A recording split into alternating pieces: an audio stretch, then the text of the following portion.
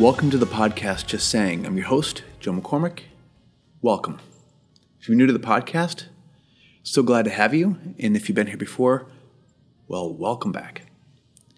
Today we're going to talk about Hurricane Florence and its power to get people to talk. As you may know, I've written a book called Brief, Make a Bigger Impact by Saying Less, and I'm the managing director and founder of the Brief Lab, where we help people master concise communication. The point of this podcast is pretty straightforward, is to help you stand out and to help you become a better communicator.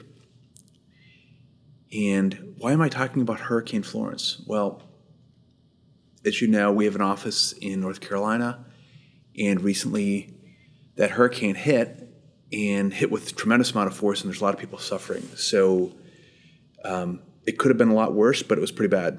And it made me think, going through that experience, I prepared for it. I left the state because I've an office back in Chicago, so I was fortunate enough to be able to leave.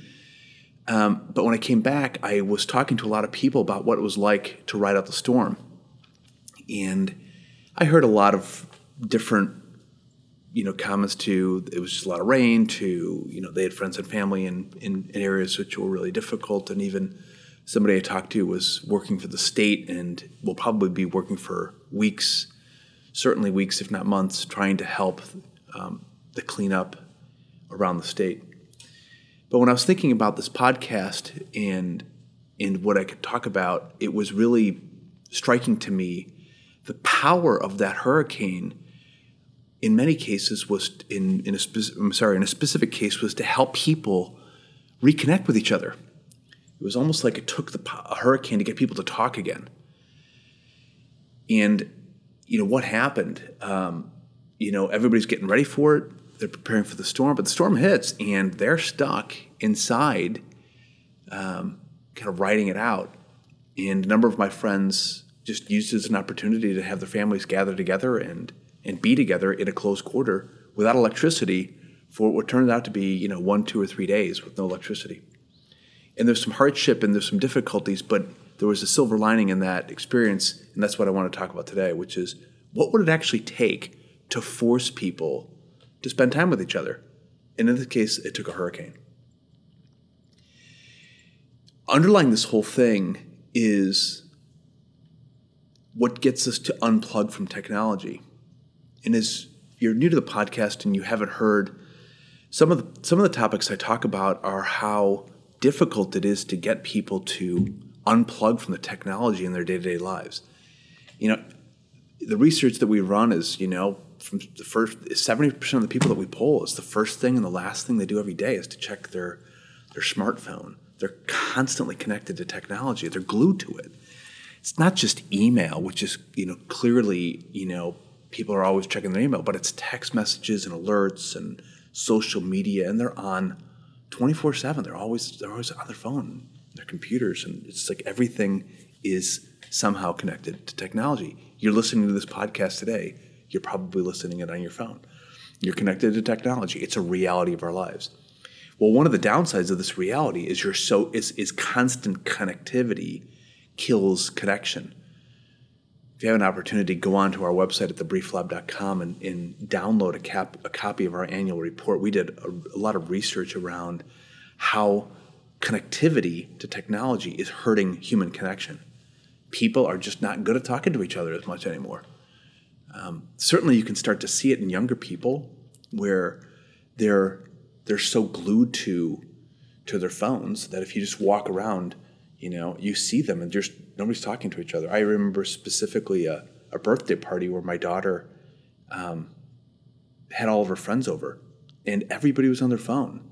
My youngest daughter at the time, we didn't tell her to do this, got a big Tupperware bowl, a big container, walked around and told all the girls to put their phones in the bowl, and they all did it because she thought they thought she was in charge, and she acted like she was in charge, but she forced them to hand over their phones because she was recognizing at the time, she probably was about 6 or 7 years old, that none of these teenagers were going to talk to each other if they were going to be on their phones the whole time.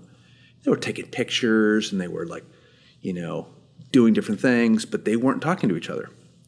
So the point of today's podcast is, what would it take to actually get people to talk to each other? And it would take a hurricane to unplug. It's this new normal. Noise and noise. The Kenny Chesney song. The great line in that song is, "We didn't turn it on, but we can't turn it off." Right? It was funny because when I was talking to one of my friends about the experience, he said we were talking and we unplugged and we were with each other, but he was just kind of recalling what it's like at the dinner table, because one of the rules that he has at the dinner table is they don't have phones at the dinner table. So he was talking about his son and how his son was sitting at the table and was kind of staring down at his plate, and he found him. He was hiding in his thigh. It was like the hide in the thigh, where the phone was tucked under his right thigh, and he was, he had these two terms: hide in the thigh and fake at the plate. So he was faking like he was looking at the plate, but he was actually looking down on his phone, which was tucked in his right thigh. So the rule was no phones at the table, but he was sneaking at the table. And if you walk into a room for a normal family today, everybody's on their phones. And if you're on your phone, you can't be talking to somebody. And there's a million reasons to do it. I do it. You're checking the weather, you're checking the sports scores, you're sending an email, you're updating something. There's 1,001 reasons to be on your phone, but those 1,001 reasons stop you from talking to the person next to you. So in the case of Hurricane Florence, the lack of electricity fundamentally was a reason why people were brought back together. Well, what did they do? So I talked to some people. They took time to read a book. This one mom that I was talking to, she's like, my daughter grabbed a book and she actually took a picture of her daughter reading a book. She's like, she doesn't read very much, and she took out a book and she was reading a book. So she was, even under candlelight, it was almost like back in the old days, right? People would take out candles and read books. Certainly they were talking. They had time to sit down and chat. I had another friend of mine who had another family over to his house for the entire storm, and they had a big room, and they all got together, and they were talking quite a bit, telling stories, and they were playing. They found time to play, board games. In this case, it might be spelled BORED instead of BOARD, because people were bored. But they were playing board games. They pulled out, old board games, Monopoly and Risk, and they were playing board games. A lot of it. This mom that I was talking about, her daughter was reading, and then they had some friends over, and they were jumping on the trampoline in the pouring rain, and it was the photograph was hysterical, because you see all these high school kids jumping around in a video on a trampoline, pouring rain. So it was just these moments where, what would it take for us to stop? Just stop being, so connected to this, to be able to just unplug. And I think it takes more and more willpower to do this. In this case, the hurricane forced people to do it.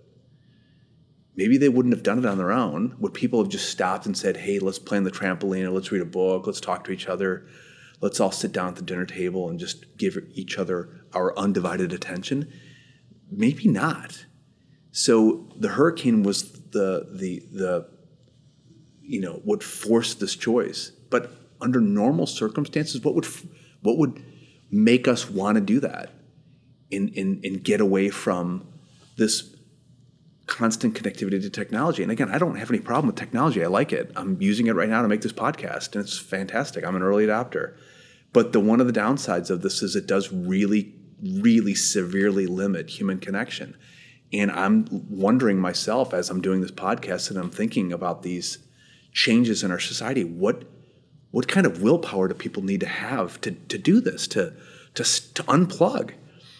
I have a rule that I've suggested to people. It's called the 7-to-7 rule. And now the new version of Apple's operating system has a do not disturb feature where you can set from, time in the morning till, through the night, where the phone doesn't, alert you. It's like do not disturb.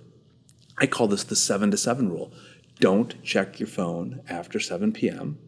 and don't check it before 7 a.m. And just make that a habit, like you're not connected to your phone. And then if somebody needs to call you, they can certainly call you. You've got a do not disturb, but apparently you can connect with favorites and they can still connect with you. But this whole fear of missing out, I'm going to miss out. Well, we might need to just choose to disconnect. Just tech timeouts. Where are these sacred moments where we protect ourselves from this dinner? Certain times of the day at work where we just, I call it, paper and pen over pixels, just go old school, use that time for quiet, for conversation, for human connection over connectivity. Again, there's a time and place for everything. So the big takeaway for me is that this hurricane was the big force for us to disconnect from technology. And it was a good thing that happened but how do we keep that going? Those are my thoughts for today. I guess as we face an information storm, the question is, can we survive as humans without another storm forcing us to reconnect with each other? Just saying.